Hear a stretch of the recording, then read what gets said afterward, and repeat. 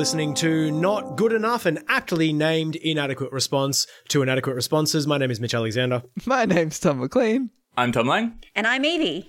We got Isaac. I don't know about, is it okay to say aptly named? Like, we named it. I think in this month. It's always apt. Is it any more apt this week than other weeks? Yes, I think it is. I think the Daniel Andrews dropping the ball on locking down... We're locking down towers now. You've probably heard of it. But we've gone from locking down states to locking down suburbs to locking down low-income government housing for certain people at a moment's notice too. Oh, sorry. Also, Isaac is here with the fact-checking, and he's going to be leaving halfway through the ep, so you just watch it peter off and just descend into histrionic rambling about nothing. I don't know, Mitch. I think you're dangerously close to saying that some national tragedies and disasters are worse than others. I think climate change, we got Indigenous deaths in custody, we got coronavirus. It is...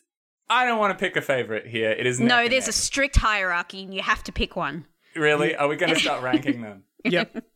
It's just so, I mean, the big thing for us this week, the big story that I think we at least want to talk about, just because it's happening like in suburbs next to our own is, yesterday at time of recording, it was Saturday the 4th, Dan Andrews had a press conference at like 3 o'clock or 3:30, announcing that from 4 o'clock that day, he was going to shut down government housing blocks with up to 3,000 people in them across nine specific towers in Melbourne. Yeah, constituting about 1,300 units with about 3,000 people, just locked down for at least 5 days, starting immediately. Cops swarmed the area. There was no real, as far as I can tell from all the stuff that I've seen, part of the utter bullshit and scariness of this was that while the press conference was going on, the cops were gearing up and went out and started it. So if you weren't watching a Daniel Andrews press conference on Saturday, you had no fucking idea what was going on. If you were living in that tower block, you just had cops telling you, you can't leave. Yeah. Absolutely. The first thing most of them knew about it was a shitload of cops turning up. And a lot of people were like, oh no, has someone been stabbed? Is there a crime thing going on? Is this a drug bust? No, it turns out we now are not allowed to leave our houses, our apartments, not even to go to the laundry room or something for upwards of 5 days. And you only know this because a cop is at your door telling you now you can't leave. Yeah, the Rise Refugee channel switched over to be live tweets from one of the guys that were actually in one of the flats that had been locked down. And he was saying that they weren't actually sure if they were allowed to take the bins out, like take their garbage down to the garbage room. And really poorly communicated. I suppose an important piece of context is that the towers are not locked down totally arbitrarily. 23 people have tested positive in those towers, so it's a pretty highly concentrated site of the infection. But basically, they got that news and they were like, oh, right, so the hotspot of infection is poor people this time. So instead of like sending some cops out to lock down people in queue, like when the original hotspot was breaking out, they're like, well, let's go. Like it's already built like a prison. So all we got to do is just get some keys, right? Yeah, absolutely. Rise was also talking about like people who hadn't updated any of their ID and had like old addresses and stuff, and they weren't allowed back into the building as soon as the lockdown happened. Oh, God. It's just a nightmare. Or people being told that if you come in, you can't come out again. I bet there's a lot of people not going home now. Yeah. Fuck. But yeah, like it's all these sorts of things like, not being able to get medication reliably, not being able to get formula for your babies, and just no sort of guarantee, like the guarantees about, assistance for medication and food supply and those sort of things came later on in the piece, and still like very vague guarantees of course we'll support these, but like, I think like McLean said, the buildings probably should have been locked down, though obviously there's an argument that if you're going to be locking down individual fucking housing blocks, just lock the state down. But regardless, let's say hypothetically we can lock down suburbs, we can lock down buildings, we can lock down certain industries, whatever. The response from the government to just swarm the place with an unprecedented amount of cops was what was so fucking galling to start with. The first thing we heard about this... 500 cops. Yeah, the first thing we heard about this was there will be 500 officers per shift, equaling about 1 cop for every 6 residents. They will be in your hallways, they will be at your doors, you won't be allowed in or out, blah, blah, blah. There was no mention of healthcare workers. There was no mention of translators, mental healthcare workers, whatever else, community outreach work until the next day, today. So what they said at yesterday was the state government would be arranging for food, healthcare, and other essential services to be delivered. The details of how that will work have not been announced or discussed with residents. So COPs can be done at a moment's notice, rolled out instantly. Food, healthcare, etc. We'll figure that out and let you know soon. Yeah, and that's so just not good enough. What they have declared today, as of 12:30 on the 5th, today when we're recording, there's a 2-week rent freeze for people in the building. There is $1,500 for employed people that can't get to their jobs, and $750 for unemployed people. But the payment for that is fast tracked if you agree to testing. So if you don't want to get tested, then then do you starve? I don't know what that means. That is the counterfactual of your payments being fast tracked means that they are doing the bare minimum or less required to get people money while they're in lockdown. And here's the thing. If you fast track all the payments. Yeah, they should all be fast tracked. There is no way to fast track that. You can't do that humanely and any faster or slower for different people. That's fucking grotesque. Yeah. If you actually wanted to do this properly, you'd get the word to people in the flats. You'd say, hey, we've got a payment. We want you to stay inside. We'll arrange for everything to be there. Do what you need to do so that you can stay home for a week or two, which is exactly what they did for literally everyone else in every other suburb. They said, you've got 48 hours, get your shit together, and then stay home. Yeah. And then if people do the wrong thing, then if people insist on breaking quarantine and stuff like that, then you can bring in some slightly stronger responses. But you don't start at level 10 with the cops before people even have food or medicine or let people know. It's still also the other qualification for testing, which was that if you've already been tested and are waiting for results, that counts as a refusal. So people have been trying to do the right things. And I know friends of mine who have gone to the drive-through testing because they wanted just the peace of mind knowing that they're okay. And then, their official refusal is counted later when they're already saying, oh yeah, I got tested. You're on the books. That should count. Yeah. The fact that they communicated like this really oh, we'll sort out food and that sort of thing. We're working out the details. We'll announce those tomorrow is so useless in terms of if you've got a bunch of a couple thousand people in the building that you've just locked down, you can't be oh, we're making arrangements for that. We'll get you the details tomorrow. You need to you make some ironclad guarantees. You will not go hungry. You will not miss out on income. You will not get evicted, that sort of thing. Yeah, and then if you've got to work out the details, yeah, of course, you've got to work out the details. Take some time to do that. But you make the promises up front and then you work out the details so that those promises get met. You don't just be oh, well, obviously you're pretty scared. We're still figuring out what to do about food. The content of that message is the same, but one of them you say, you will not go hungry. And then you make sure that fucking happens, and they didn't do that. Instead, they're just don't you fucking leave the fucking apartment. Don't you stay in there. And then you want food? We'll figure something out, mate. They treat it like an afterthought. Yeah. That's that's why the communication matters. And I think it's beyond just optics, but they didn't even have healthcare workers or mental health care professionals on that first afternoon.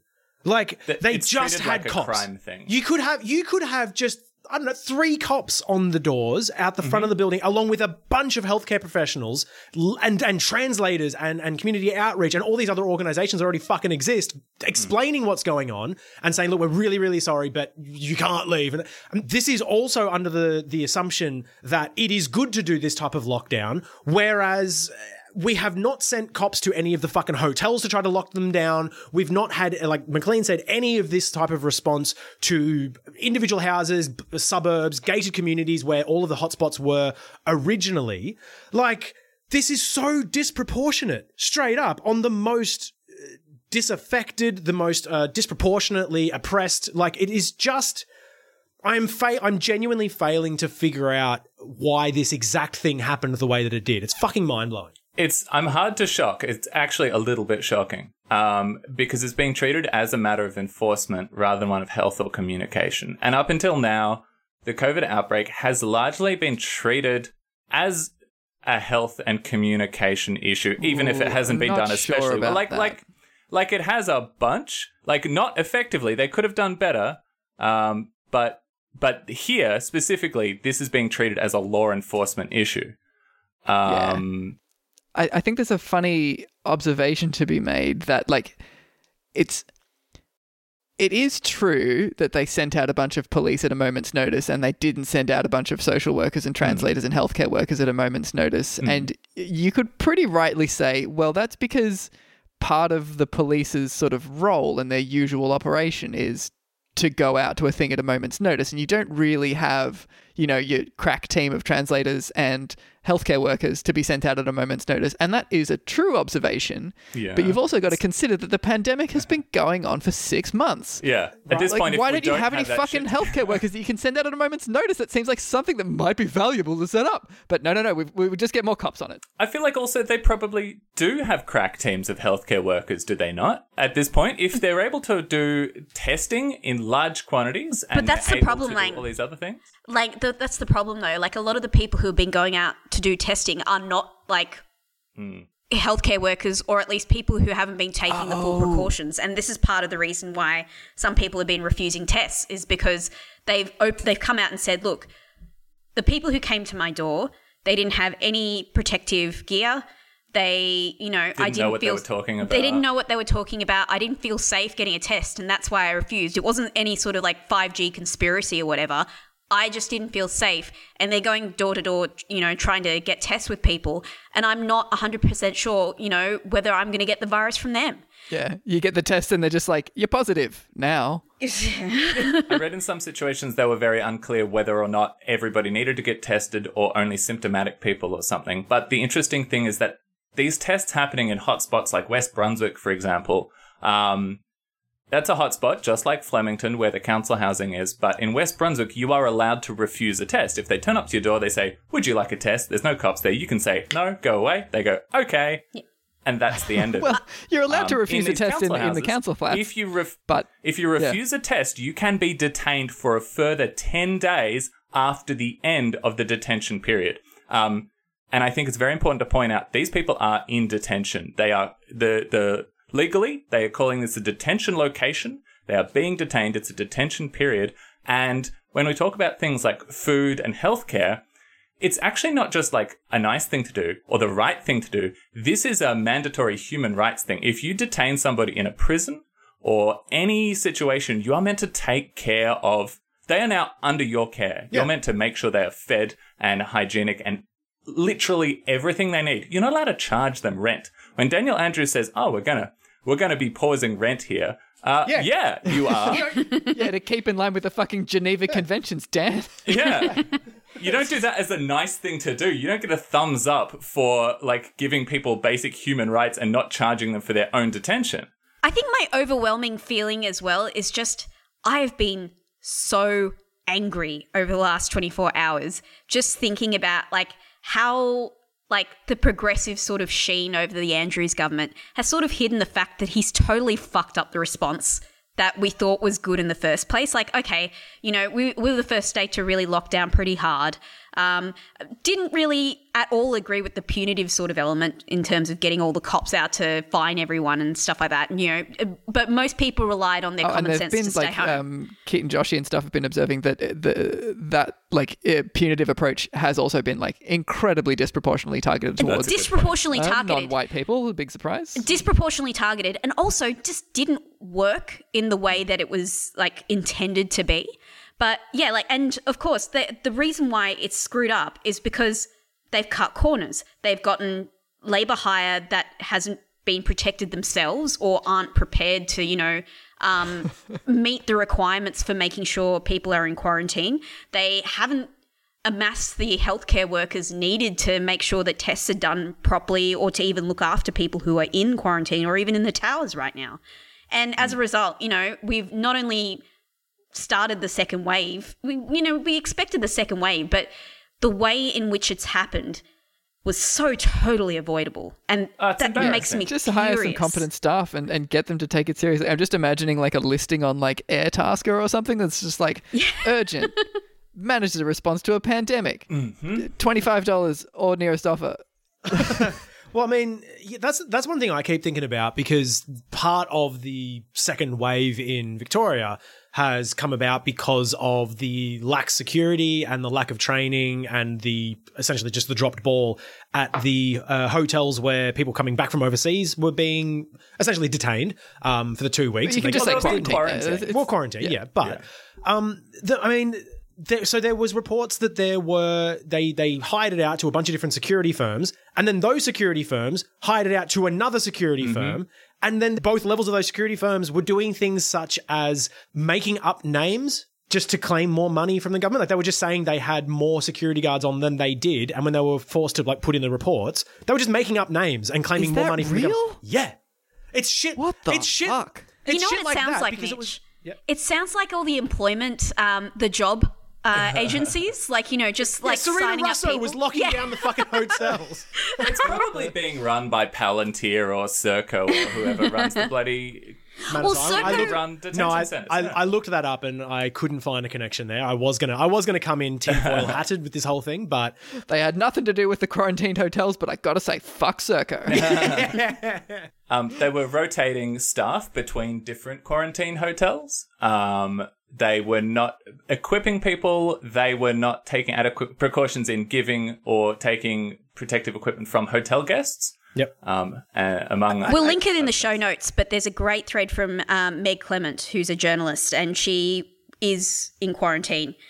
And she talked extensively about her experiences and what she observed in terms of the security guards and also her fellow quarantinees. Is that the right word? But yes.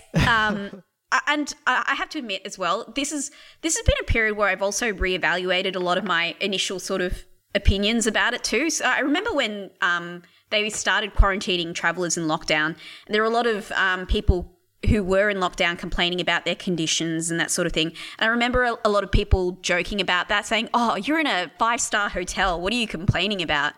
And, it's fun to join in on that kind of pile on. But the truth is that, they haven't met the requirements for looking after these people while in quarantine. Yeah. Yeah, the quarantine seems to have, at least in Victoria, spread COVID. Yeah. Yeah. And that, I think, is worth addressing as well, that the problem is that the communication has been really shit. There's been mixed messaging and inaccurate stuff going around. So the communication hasn't been good, but the over-policing has also been a spreading factor of the disease because the communication hasn't been good. If the communication was good, we would see security guards wearing PPE and not switching between sites and that sort of thing. Because if people understand how the disease spreads, they can actually take steps to manage it. I think it's a classic situation of, if you have rules that seem a bit arbitrary, that people don't fully understand the reasoning behind, and that seem themselves inconsistent, people won't take them seriously. And you see that all the time because society's full of rules that are a bit silly, jaywalking or all sorts of... What's a rule that's a bit dumb? Putting holes in the wall of your rental apartment to put up a picture hook. While in government, not being able to give my brother multi-million-dollar contracts. Just dumb shit like that. Yeah. There's loopholes, there's inconsistencies. They're often not enforced. Everybody acknowledges that, look, sometimes we don't really care about these things. And currently, with things like the quarantine and the lockdowns, if you're in a hotspot, again, Brunswick West is my example. If you're in Brunswick West, they're currently under stage 3 lockdown or something. You're not allowed to leave your house unless you're getting food or healthcare or going to work. And so it's okay, just going to work. You're in a high pandemic zone. You are not allowed to see anybody. You're not allowed to have people in your house. You've got to stay in your house for any reason unless you're going to work, presumably in another suburb. Could be doing anything. Doesn't matter. We're fine with it. So it's at that point where it's you don't really seem to care that much. If this was actually a risk, you wouldn't be taking that hazard of just letting people toddle off to work in a cafe or Kmart or a meat house or whatever. The basic problem with it is that for most people, the lockdown is either on or off officially. Yeah. And I mean, I've been trying to behave like it's been on, but that's for my own sake. But I can totally understand why people would be we're in the harshest lockdown, no one can see anyone. Or we've got all these extra little bits. I'm not going to really bother with figuring out what it means. And now, like you just said, we've now got it across different suburbs, but I can travel across different suburbs for some reason sometimes. Right. What the fuck? No. Yeah, it doesn't make any sense. It doesn't even like treat the virus in a way that a virus normally acts. Like, who says that about the cold? Who says that about a flu? Oh, there's like a flu outbreak. I better not cross like the street in case I get the flu, but I can still go next door. Like, what? No, it's just mind blowing. I don't understand. That's the other thing, actually, is treating the virus like it cares about postcodes. Totally ignores. Like, the only people who care about postcodes are postmen. Think of the people you hang out with and come in contact with on a daily basis. If you go to work or if you hang with your friends or if you go to a pub, you're not hanging out with people from your postcode. If I go to work, I'm in a different postcode. If I go to the supermarket, I'm in a different postcode. I'm not hanging out with my next door neighbor. The world doesn't work like that for most people. Yeah, I'm not entirely sure why we think that is the way to do a pandemic. I mean, I understand the outcome should hopefully be that we can keep most of the state open and the economy flowing and all the rest of it. But like, yeah, I don't know why this is the. I think trying to do that is the problem. I think that locking it down by postcode makes a ton of sense if you restrict travel into and out of that postcode. If you don't, it doesn't make sense. No. Yeah.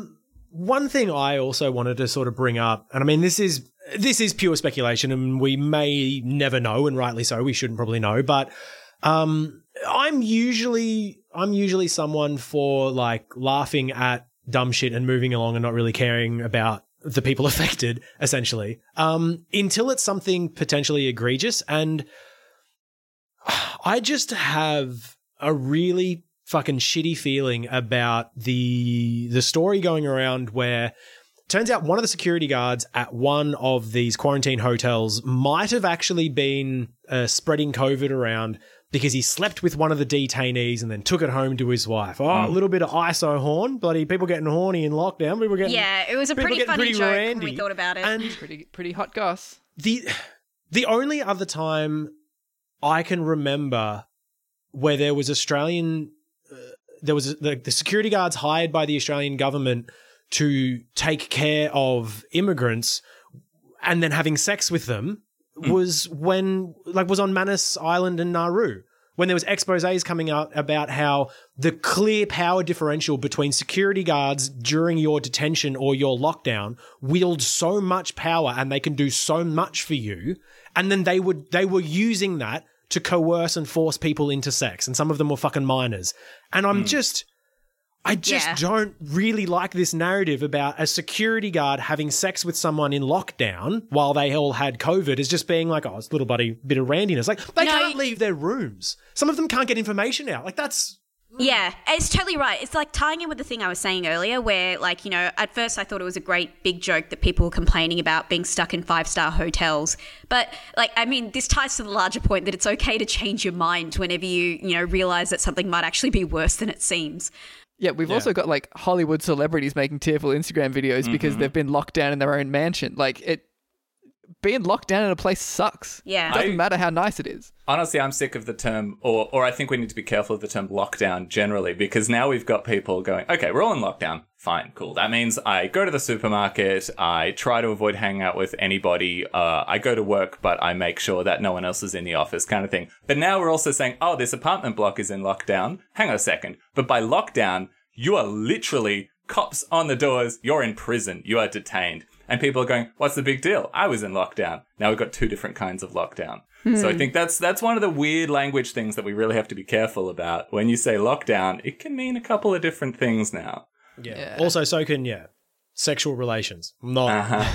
There's really no good way for a security guard to have a relationship with someone they're guarding. It's like a teacher or a doctor or anything like that. I don't care who you are. I don't care about your special situation. Blanket, no. Yeah, I appreciate exchange phone numbers and hook up post-quarantine. Yeah, totally fine. Can we just get at least a bit of fucking professionalism? And I mean, look, maybe you're in an open relationship with your wife, but chances are... I don't care. Also, just, can you fucking not while you're on the job? Fuck, yeah. Thank you for being a wet blanket about it, Mitch. I think it was probably... It's a good call. Yeah.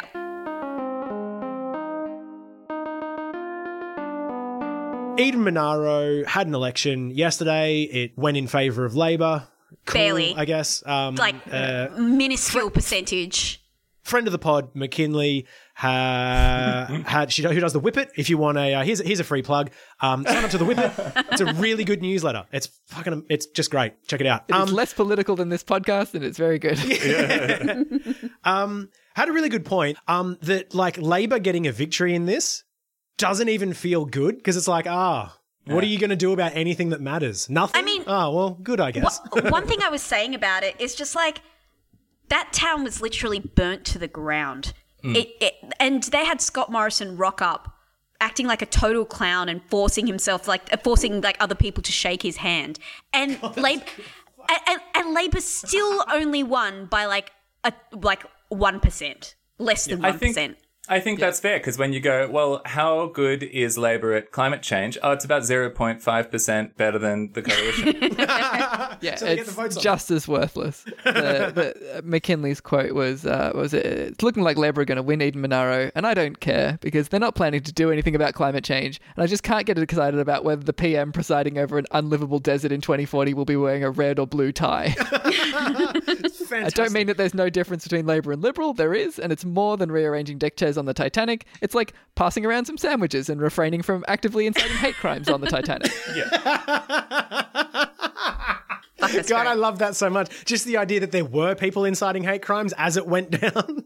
It's women and children first versus women and children last. But either way, you're all dying in the Atlantic. People screaming about the Irish as they try to get onto their little dinghies away from the Titanic.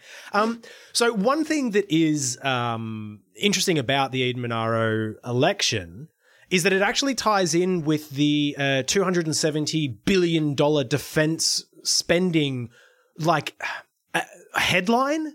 Which I love they can just drop that. That's the thing. I hesitate to even say it's an announcement because it's one of those things, we've talked about it before. It's one of those things where the money is put aside and announced for a thing, and then whenever any politician needs a little boost in the polls or needs to get some sort of headline up and running, they just re-announce that money. They just sort of go, we're doing something for defense. And so all of the coverage that I saw was about these missiles and stuff again, because we're heading into a poorer world, which is just a whole thing to unpack by itself. That's the ScoMo quote. We need to prepare for a post-COVID world that is poorer, that is more dangerous, and more disorderly. And I guess that means we're going to add and is at war to the list. It's not going to be better for anybody. That was the big thing about it. But a little underreported fact was that the money was also going to be used, or is going to be used, to upgrade a defense facility in, I believe it's cyber warfare and things like that, in Eden Monaro. I had no idea. This made me laugh so much. Holy fuck. Scott Morrison comes downstairs, his kids are fighting, they're at each other's throats. He goes, I'm going to have to prepare for a post-my-kids-fighting world. And he goes and buys a gun.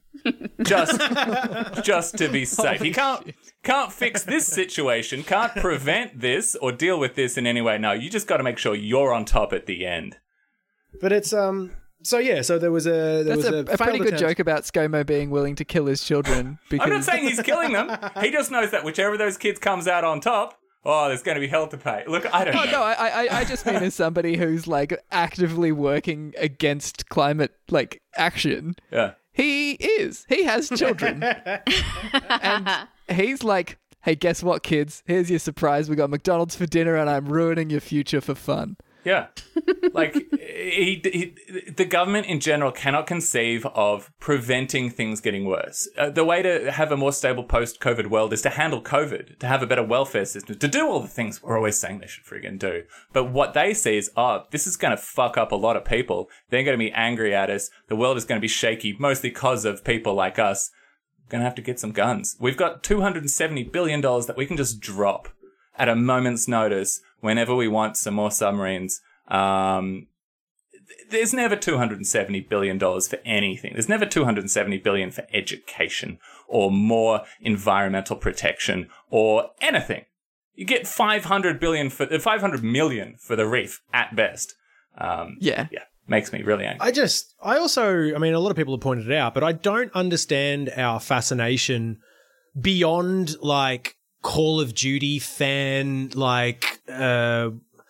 like projecting masculinity types of reasons to want to like boost defense funding for Australia and try to posture as if we're anything other than like the little runt rat fink idiot that's like kicking shins in the playground. Like, I really love that as well. Yeah. This is going back, I mean, this goes back decades, but like the resurgence in this surely was like with Howard and Iraq and Afghanistan. And like, you know, we just love to pretend that we matter constantly in both like, you know, political as well as any sort of social matter, but we just don't. But people talking about the Iraq war at the time would mention fucking Canada before us. Like, that hurts. That's how nothing we are on the global stage in terms of defense. And yet we love talking about like, we're getting 3 submarines and 2 planes with miniguns and these bombs, and the bombs are red, and when we drop them, they're fucking sick, and I love it, it's so cool. And like, oh, well, what will it actually do for us in terms of any sort of conflict ever? Right. I mean, nothing, but they look. We got to be able sick. to stand up to China, like friggin' America. America is not standing up to China. No one can stand up to China. Whenever I think about like Australia's like insistence in getting involved, their military involved for the benefit of the US, I just think like at least Darwin got bombed. At least there was like something that deserves us being involved. At least we had a reason there. Fucking hell! Like there's been no other reason for us to get involved ever since. And I mean, World War II, say what you will, you could justify getting involved in that war. We don't even have a war now. We're just posturing, hoping there'll be one. Yeah. Please, Daddy, can we have a war? And the war is going to be between America and China. And we're just like, we matter in this situation. Can we be invited?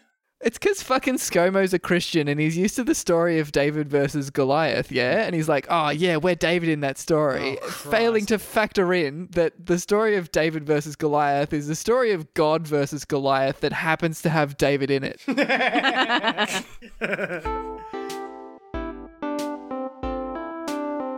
So this is been reported in a few places, but I'm taking this reporting from musicfeeds.com.au, which I think is the best place to talk about how the New South Wales Drug Squad police officers are now under investigation after internal accusations of manufacturing their own drugs to try to entrap people.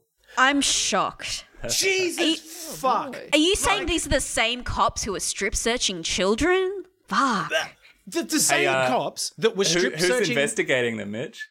That would be themselves. But yes, Evie is right. The same people that were strip searching children in an illegal fashion in an attempt to find drugs on them. Turns out they were just really, really shitty at planting drugs on kids. Senior officers of the New South Wales Drug Squad have had their homes raided by other police. I do like that the article says by they're other actually police. doing home raids then. That's nice. But like, who else is going to be raiding in police raids? Naked teenagers? Well, yeah, you don't like when it's internal affairs, you don't get the fire brigade to do police work. Like, yes. But okay, so which cops, is it their own, like, is it New South Wales cops who are then raiding other cops, or is it like the AFP or what? Like, yeah, I mean, I'm looking at the article now, and it's a group called the Professional Standards Command. Oh, wow. It's cops for cops. Professional Standards is like, you got to wear like a shirt, but the Professional Standards Command, which is now don't manufacture your own drugs and try and entrap people with them. Isn't it fuck? So this is the thing. They've been accused of encouraging criminal behaviour, so entrapping people, by setting up a drug syndicate and actually manufacturing the drugs themselves. That's the allegation. That's an allegation that has led to home raids, so it seems pretty fucking severe. And I do not know why this isn't like front page news day after day after day. This is insane. This isn't front page news because there's 5 different kinds of corruption scandals happening at once these days. But yeah, but this is like, I don't trust this like professional standards brigade or whatever. Like, I just imagine them with like little like sirens on their head coming into like. Anyway, it's just I don't trust if cops are doing this themselves, I don't trust these other cops to come in and not be like destroying the evidence anyway. No, I reckon it's the same cop. I reckon he just puts on a different badge and he goes, "Oh, let's investigate this." Oh, and then he takes off the badge. He's like, "No, don't investigate me." Yeah, Professional Standards Command. It's just a cop looking in a mirror, being like, "Knock it off." So Professional Standards Command has created a group to specifically do this investigation that's called Strike Force Dominion, which I love that board game. I used to make video games, and even I'm like, man, that's pretty good. I gotta. That's something from Gears of War. That is Operation Icarus. Yeah, Strike Force Dominion is like you are not ranking highly even on the App Store with that because you're just in amongst like Squad Force tactics and Age of Cops. Strike Force Domination is right. There's a little flash game right underneath. I'm just imagining like this group of meathead cops in the meeting room just being like, "We're getting a Strike Force. What are we getting? Strike Force muscles." They're looking around the room trying to name things. Yeah. Strike Force pot plant. They're just like, guys, we don't need to name this one. We're just going over to Brian's house to ask him if he made ecstasy, and he's going to say no, and we're going to be like, case closed. And there's still people like, oh, Strike Force gunfuck. Okay, yeah. So the cops have figured out the only way to stop drug dealers is with the free market. They're going to outcompete them by cornering the market, selling those drugs better and cheaper than anyone else. I do like the idea that, like, they are so close to understanding the benefits of legalizing and, like, regulating the drug trade. Like, what we're going to do is we're going to make our own. We're going to set up the drug trade. We're going to conquer the drug trade. We're going to be the biggest drug dealers. And then we'll arrest everyone. So, wait, what? We're going to go undercover as pro-drug legalization advocates. Now, get it legalized and then fucking get them. To make sure that nothing bad goes on, what we're going to do is make these drugs to the highest standard possible. And we're going to make sure that they're tested. So if anyone takes them, nothing bad's going to happen and be traced back to us. Oh, cool. You're going to collect tax on that? No, we're going to put people in jail for minor offences for doing a crime that affects no one in any way except maybe makes them have a good time at a music festival. And they're going to cost us tens of thousands of dollars while we feed and house them. Ha ha! We've done it. There's also been this story that... Well, I think we've talked about it before, but we never really explained what we mean. But there's this term called copaganda, which is when the media gives cover to shit things that the cops do in a general sense by presenting puff pieces or by doing like any of those shows about checking the bags of returned visitors, and then there's all the dramatic music and stuff like that, and the show Cops and stuff like that. They normalize cops as a part of a functioning society, basically. Yeah. And so Citations Needed, the podcast, have done some really good episodes on it. Look it up. But it's this idea of copaganda. And I saw the most outstanding example of copaganda when there was the Channel 7 reporting on how some Adelaide cops have now been given assault rifles to deal with terrorism. And like...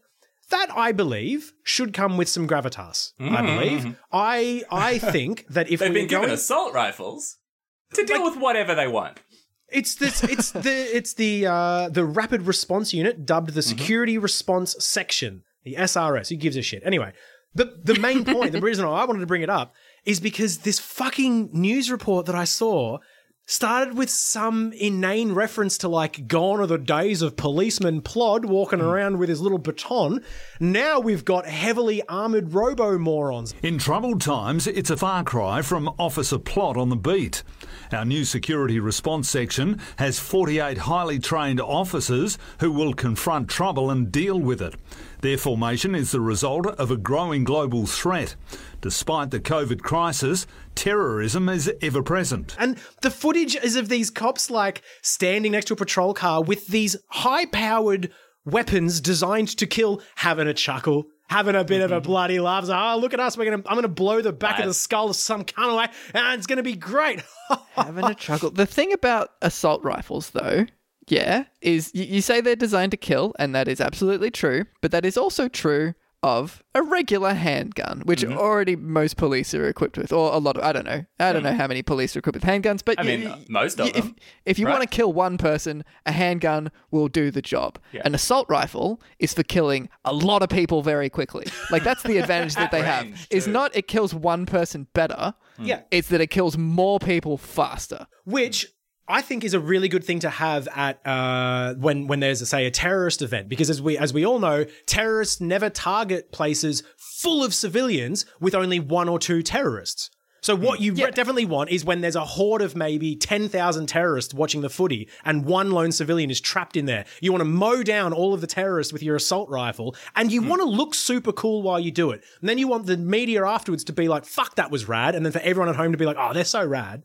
Yeah, Call of Duty, big shout out to sweet. South Australia Police, who are now able to kill lots and lots of terrorists at a real, just rapid clip. Good on them. I feel safer already. Speaking of authoritarian fascist overreach, Dutton has dodged the contempt of court by denying a refugee a visa when he had no grounds to. I still don't understand this, because I thought the whole thing was they said this guy should be released. You can't hold him.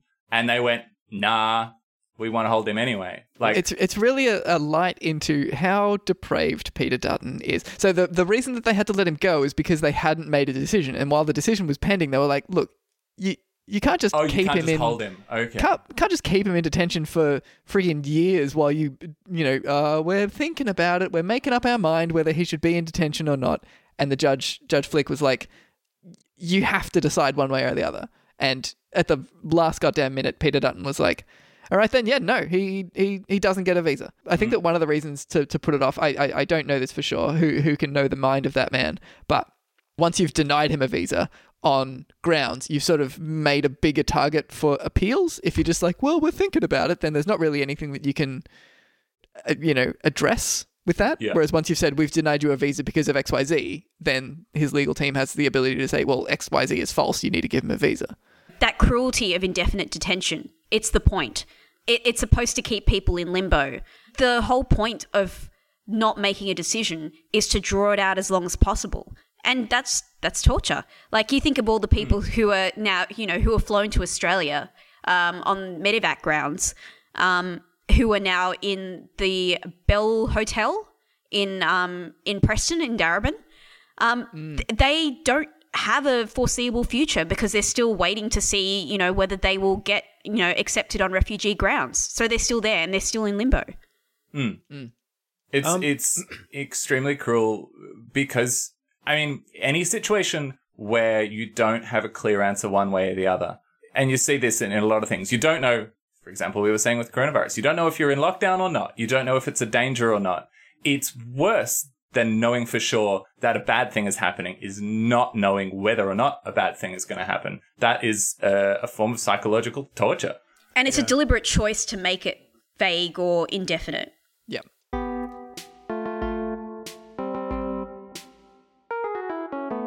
Yeah, so also this week, Scott Morrison went around doing a little mini press circuit to shore up support for the coalition's cuts to coronavirus welfare payments that are slated for September. Basically talking about how employers were finding it difficult to find employees because everybody's got it so cushy when they're unemployed these days because the bloody JobKeeper and JobSeeker payments are so bloody big, you just can't underpay people these days. You can't, offer somebody $5 an hour because they'll be like, no. And that makes it real hard to run a business, guys. It's difficult. Yeah. It's like you give people money so that they stay home and don't spread a pandemic that will kill people, which we're now seeing a second wave of. And suddenly they just want to bloody stay home and not spread a pandemic that might kill people instead of going to work.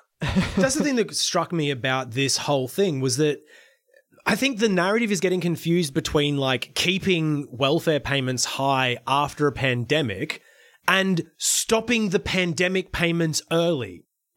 It's looking at things now, for sure the pandemic is still going to be going in September, which is when the AUW, the Australian Unemployed Workers Union, is referring to September 23rd as National Poverty Day, because if the planned cuts do go ahead, it will just throw millions of people into poverty overnight. And it's amazing that they can plan very strongly for the payments will end at this date, but they will not be able to tell you when the pandemic ends.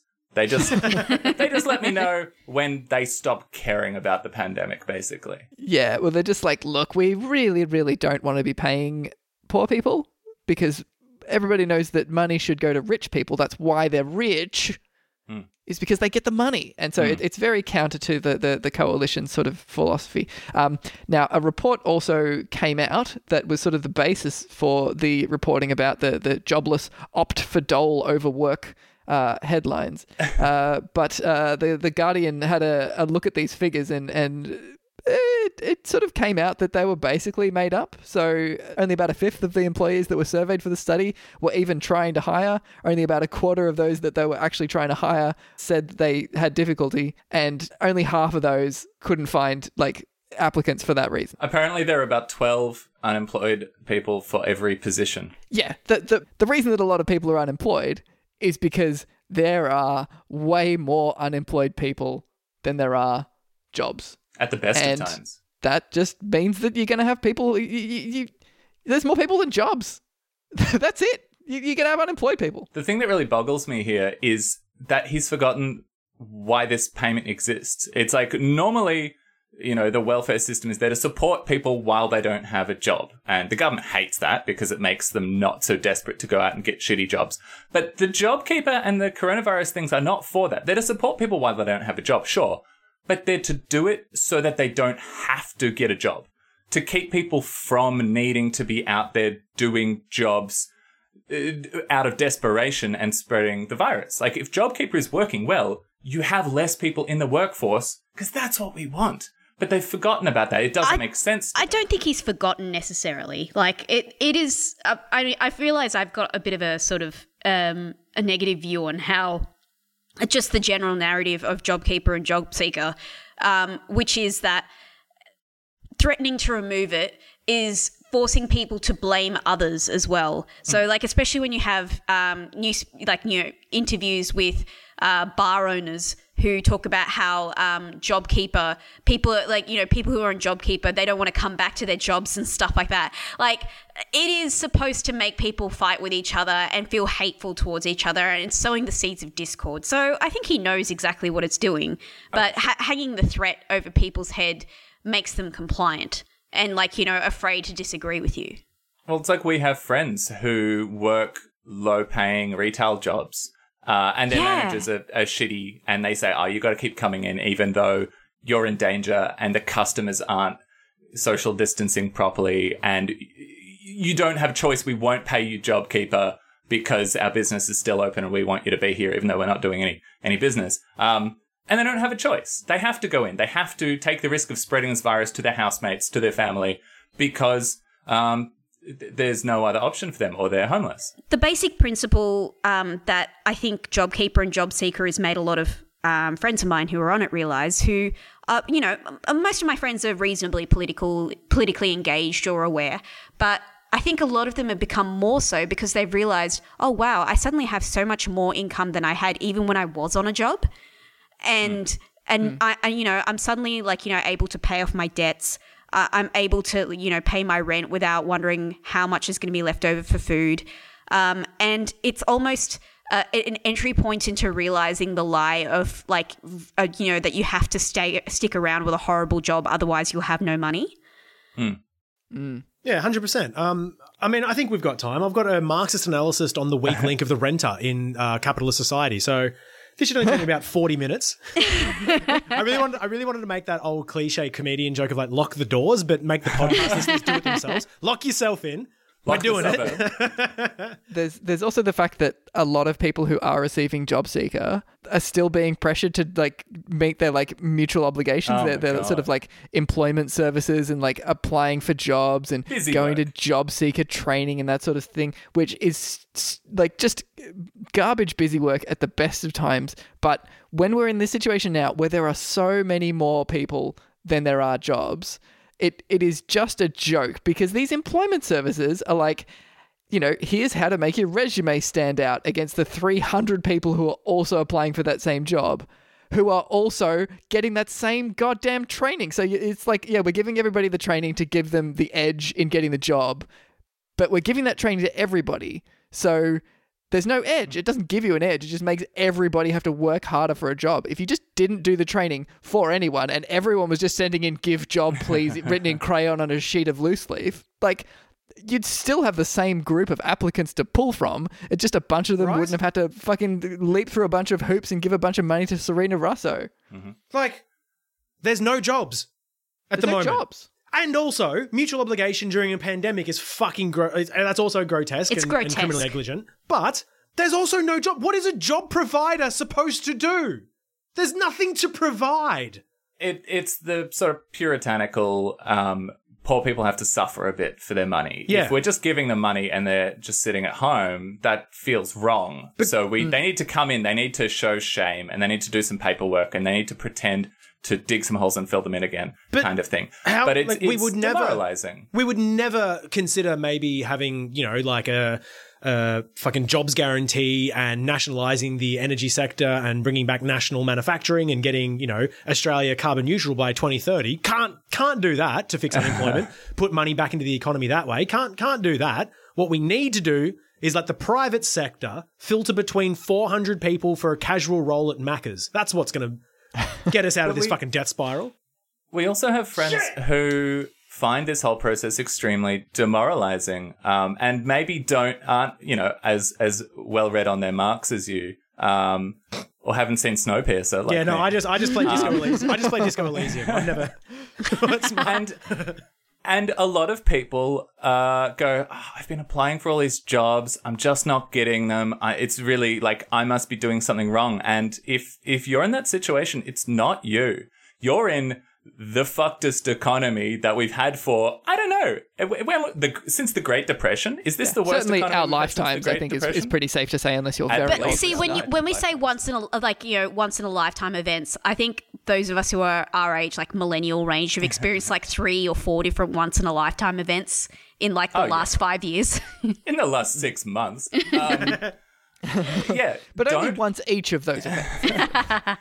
Don't feel bad about not getting a job. The system's fucked. It's not your fault. It doesn't matter how good your resume is. Doesn't matter how qualified you are.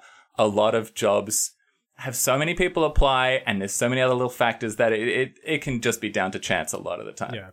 It's so hard not to take it personally, though. Like, I've been there. I've been, like, for nearly, like, a year, like, in between jobs, and just, like, the cycle of applying for jobs, getting knockbacks, not hearing anything, having to decide, like, what your budget is going to be for, like, from day to day. It's just so, like, and sometimes you just stop looking because you're like, what's the point? You are more than the value of your labor. So the cherry on top for all of this as well, talking about social welfare and the Liberal Party completely fucking it up, is this comes in the same week as we're being told that the Robodebt repayments, which we talked about a couple episodes ago, Robodebt was an illegal scheme where they bullied and threatened people into paying back debts that they couldn't even prove that the people had.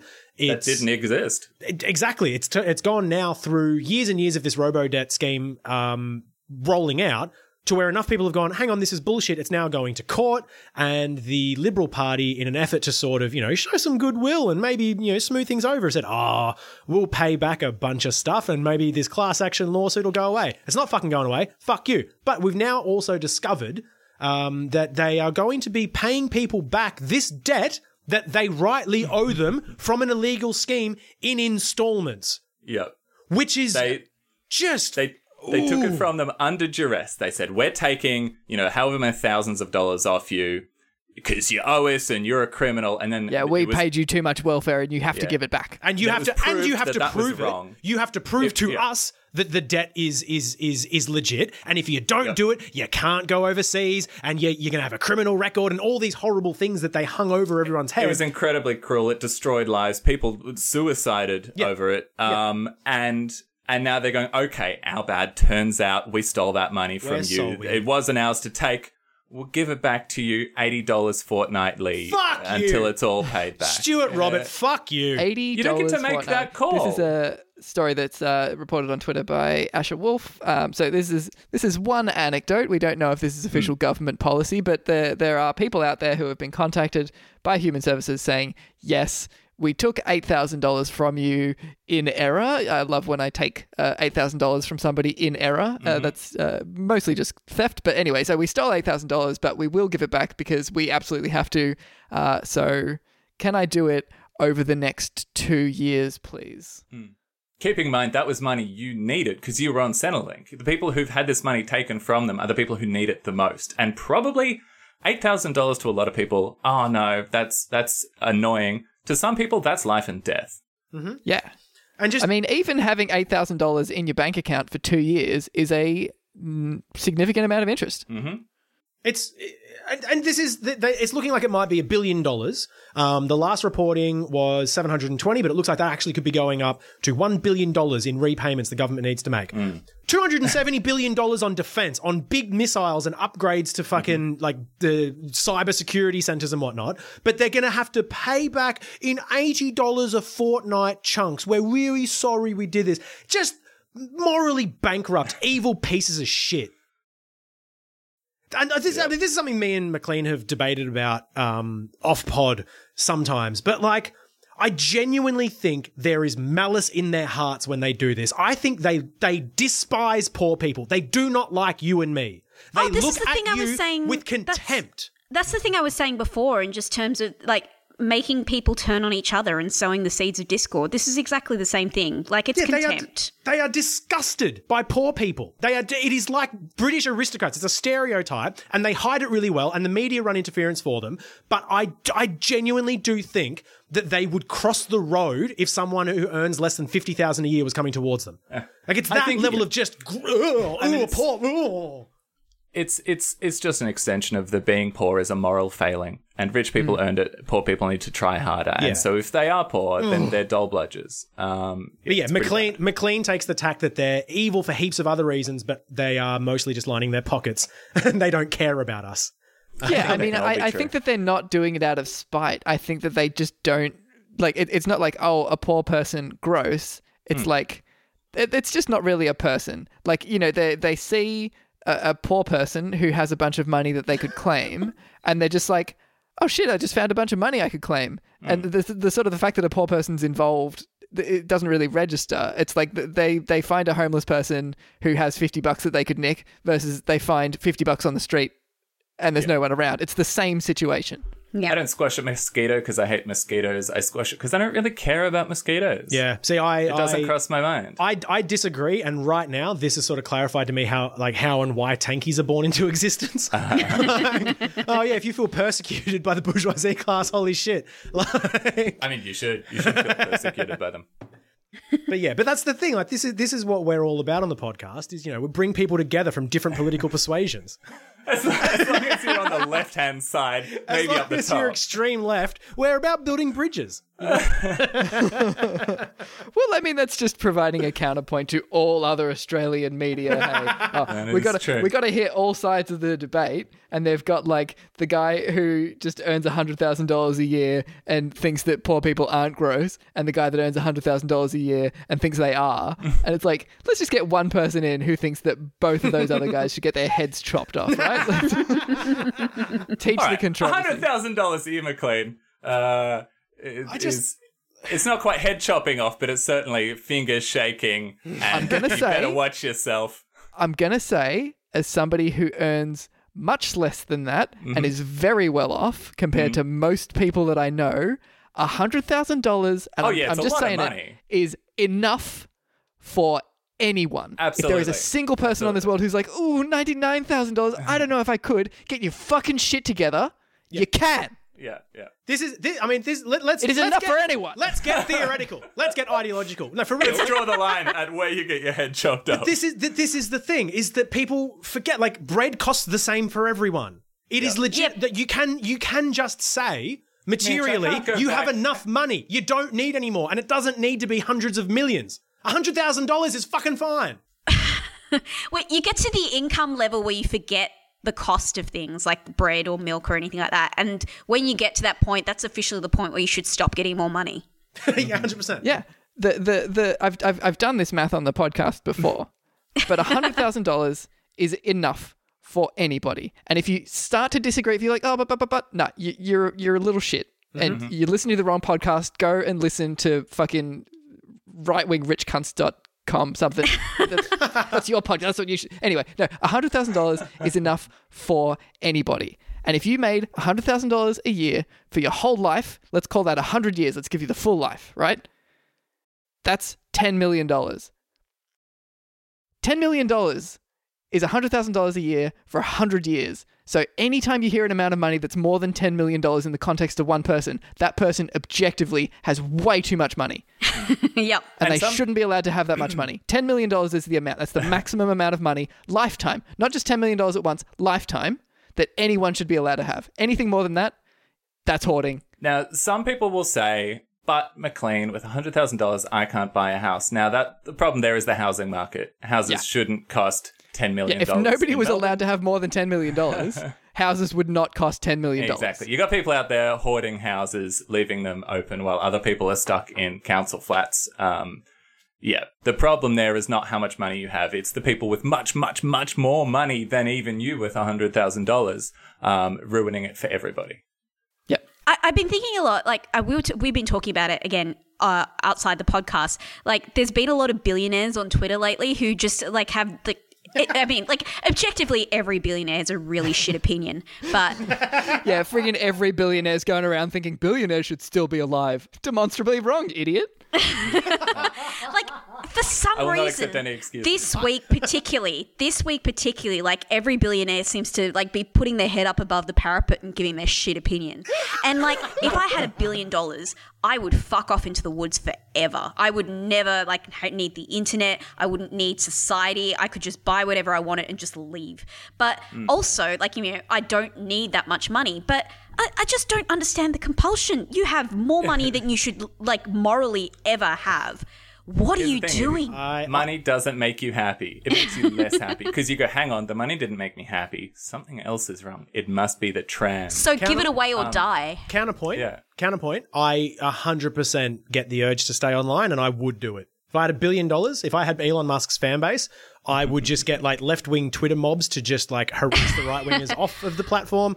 I would buy up all the shit newspapers and just the shit companies and just essentially get rid of them. I would probably stay online and just tweet. I know I'm addicted to Twitter, but fuck. I will tell you, I will solve this problem for you. I will tell you what the actual thought is. When you've got $1 billion, you're not worried about what you're spending money on because spending money ceases to be a concept. You're just like, that's a luxury yacht. I want it. It doesn't make a dent in my finances, right? When you're at the sort of even multi-million dollar level, you stop trading in money as a currency that buys objects and you start trading in power. Like, that's what billionaires have. Yeah. Everything is just invested in power. Yep. And so if you, as a billionaire, are going around and being like, oh, man, I wish I had, like, a little bit more power. And then you're just like, fuck, I do have, 4.6 million Twitter followers, though. That does translate to power. And putting your opinions out is a massive broadcast thing. Like, it's the same. Like, that's why you're not fucking off into the woods. Is because if you're at the $1 billion level, you are in the business of amassing power. Yeah. And...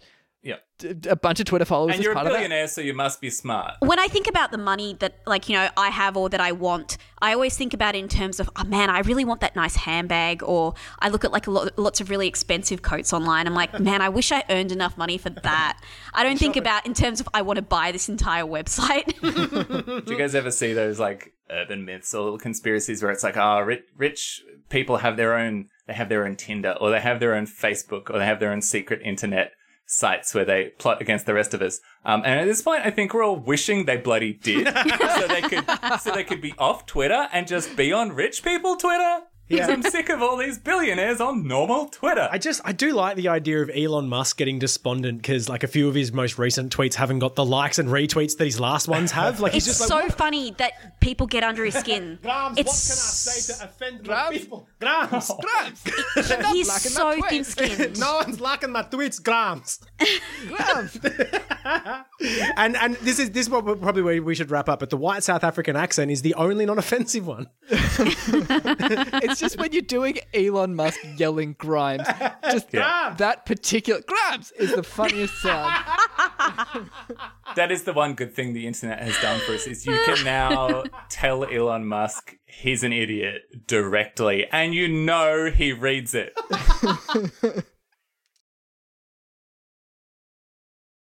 I want to really quickly hit this coal thing, and then we're going to do action. Oh, fuck, we got the fucking coal thing. God, it's super quick. It's super quick. Hit it. This is my new hobby horse, my high hobby horse that you'll hear me on. Gas is the new coal. You know how you always used to hear about how like coal is good and we need coal for the Australian economy. Coal's your friend. Coal makes power, etc. Everyone's given up on coal. Okay, the coal is on its way out. They're going to let coal die. You're going to be hearing a lot about gas. You've been hearing it from me. You'll be hearing it from the government, and you're going to be hearing it from fossil fuel companies. Gas is the new coal. Whenever you hear anyone talking about natural gas, I want you just mentally to imagine they're talking about coal. That's assuming you hate coal already. which you should. Because gas is pretty much as environmentally damaging as coal. We're talking fossil methane when we talk about gas. And so the gas company, the coal companies, they're dead. No one's investing in coal. The gas companies are bloody clutching at the sides of the lifeboat trying to take us with them. And these gas companies are getting real sneaky on social media. And by sneaky, I mean pretty blatant. But you'll see social media influencers, Instagram influencers being like, oh, bloody love cooking on my gas stove. It makes the food taste good and it gets hot real fast. Hashtag natural gas or something. They're directly funded by gas companies.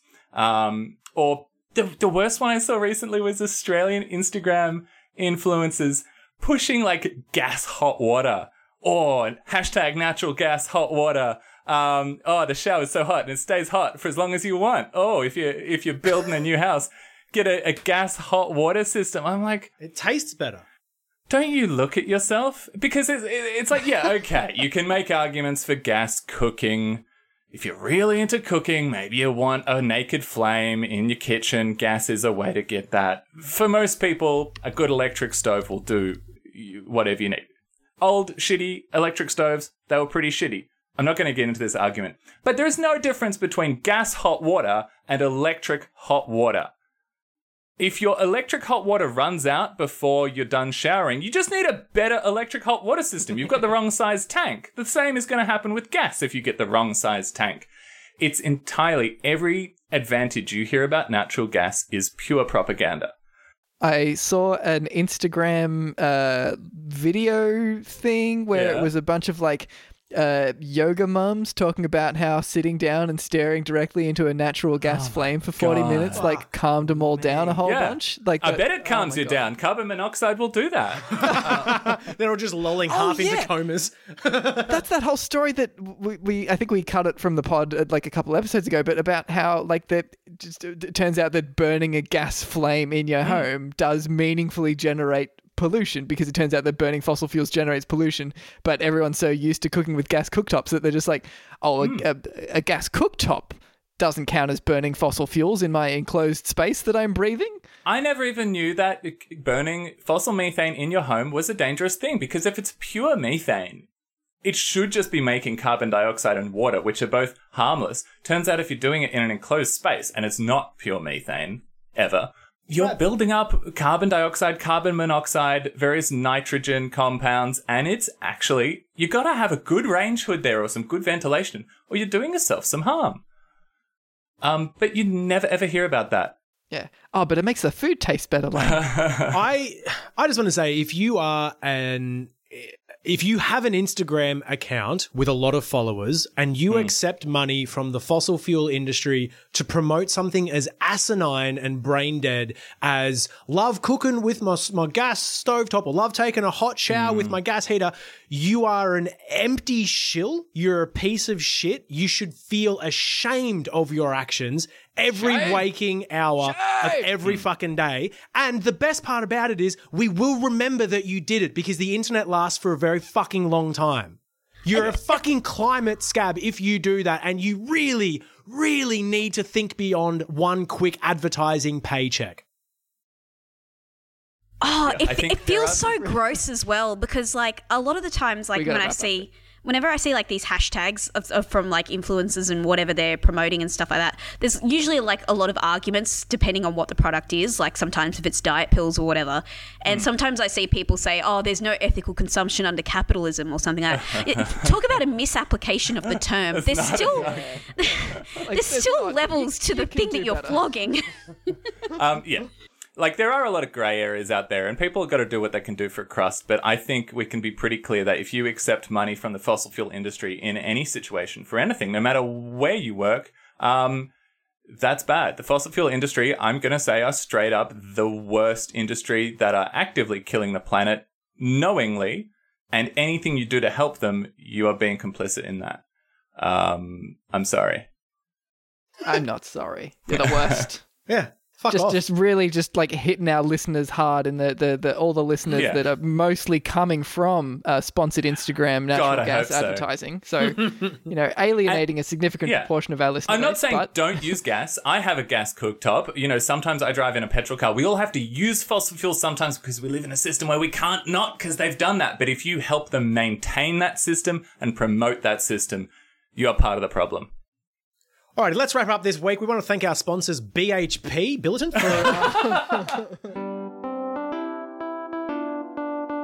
Actions this week. We don't have a whole ton of actions because there's a lot of shit going on that it's difficult to deal with, and it's hard to find a way to meaningfully address it. Who knows how to get by in this world? But Rise Refugee is a really good organisation. They're refugees, survivors, and ex-detainees. They are in close contact with the people who've been locked down in the Flemington and Kensington towers, and indeed some of them live there. And so if you're looking to a good organisation to donate to, certainly, but also follow for sort of news on the ground, that sort of thing, Rise Refugees is probably the place that I would recommend that you go. Yeah, they're a good stop for just getting the news straight from the horse's mouth, basically. Yeah. Sometimes you see stuff from them that seems like a little biased against like the police or the government, that sort of thing. And then you're like, oh yeah, of course, they're the people who are on the receiving end of it. Yeah. Of course, they're going to be angry about things. Like that is a really important perspective to have, I think. Yeah. Yeah. Yeah, it's not an abstract concept for them. They have a cop outside their door 2 meters away stopping them from seeing their grandmother. Mm. Yeah, no riffs off the back of that. That's that's what we got. Thanks again for listening to another episode of Not Good Enough. You can hit us on the socials at NotGoodPod and send us an email, notgoodpod@protonmail.com. We would love to hear your opinions. We'd love to hear any questions or clarifications that you might have. And if you think there's someone in your social network that might really like this pod, let them know about it. Share it far and wide. We really do appreciate it. If you think there's somebody in your social network who might be a billionaire, let us know about it. And it's very easy also, if you want to not be put up against the wall, just donate most of your $1 billion. You could donate it to us, but we probably don't need it that much. Donate it to other people. And don't donate like fucking Bill Gates donated it, who's like in bloody 1990 or whatever, was like, I'm going to give away half my wealth, and now it's 30 years later and he's twice as fucking rich. That's not giving it away. That's making more. Don't do that. Don't start a foundation. That does not count. If you start a foundation that your money is now doing stuff in, you still got that. That's still your money. That's still your money. Nice try. Give it away. All right, bye. Not Good Enough was recorded on the traditional lands of the Wurundjeri people of the Kulin Nation. We pay our respects to elders past, present and emerging, and sovereignty was never ceded.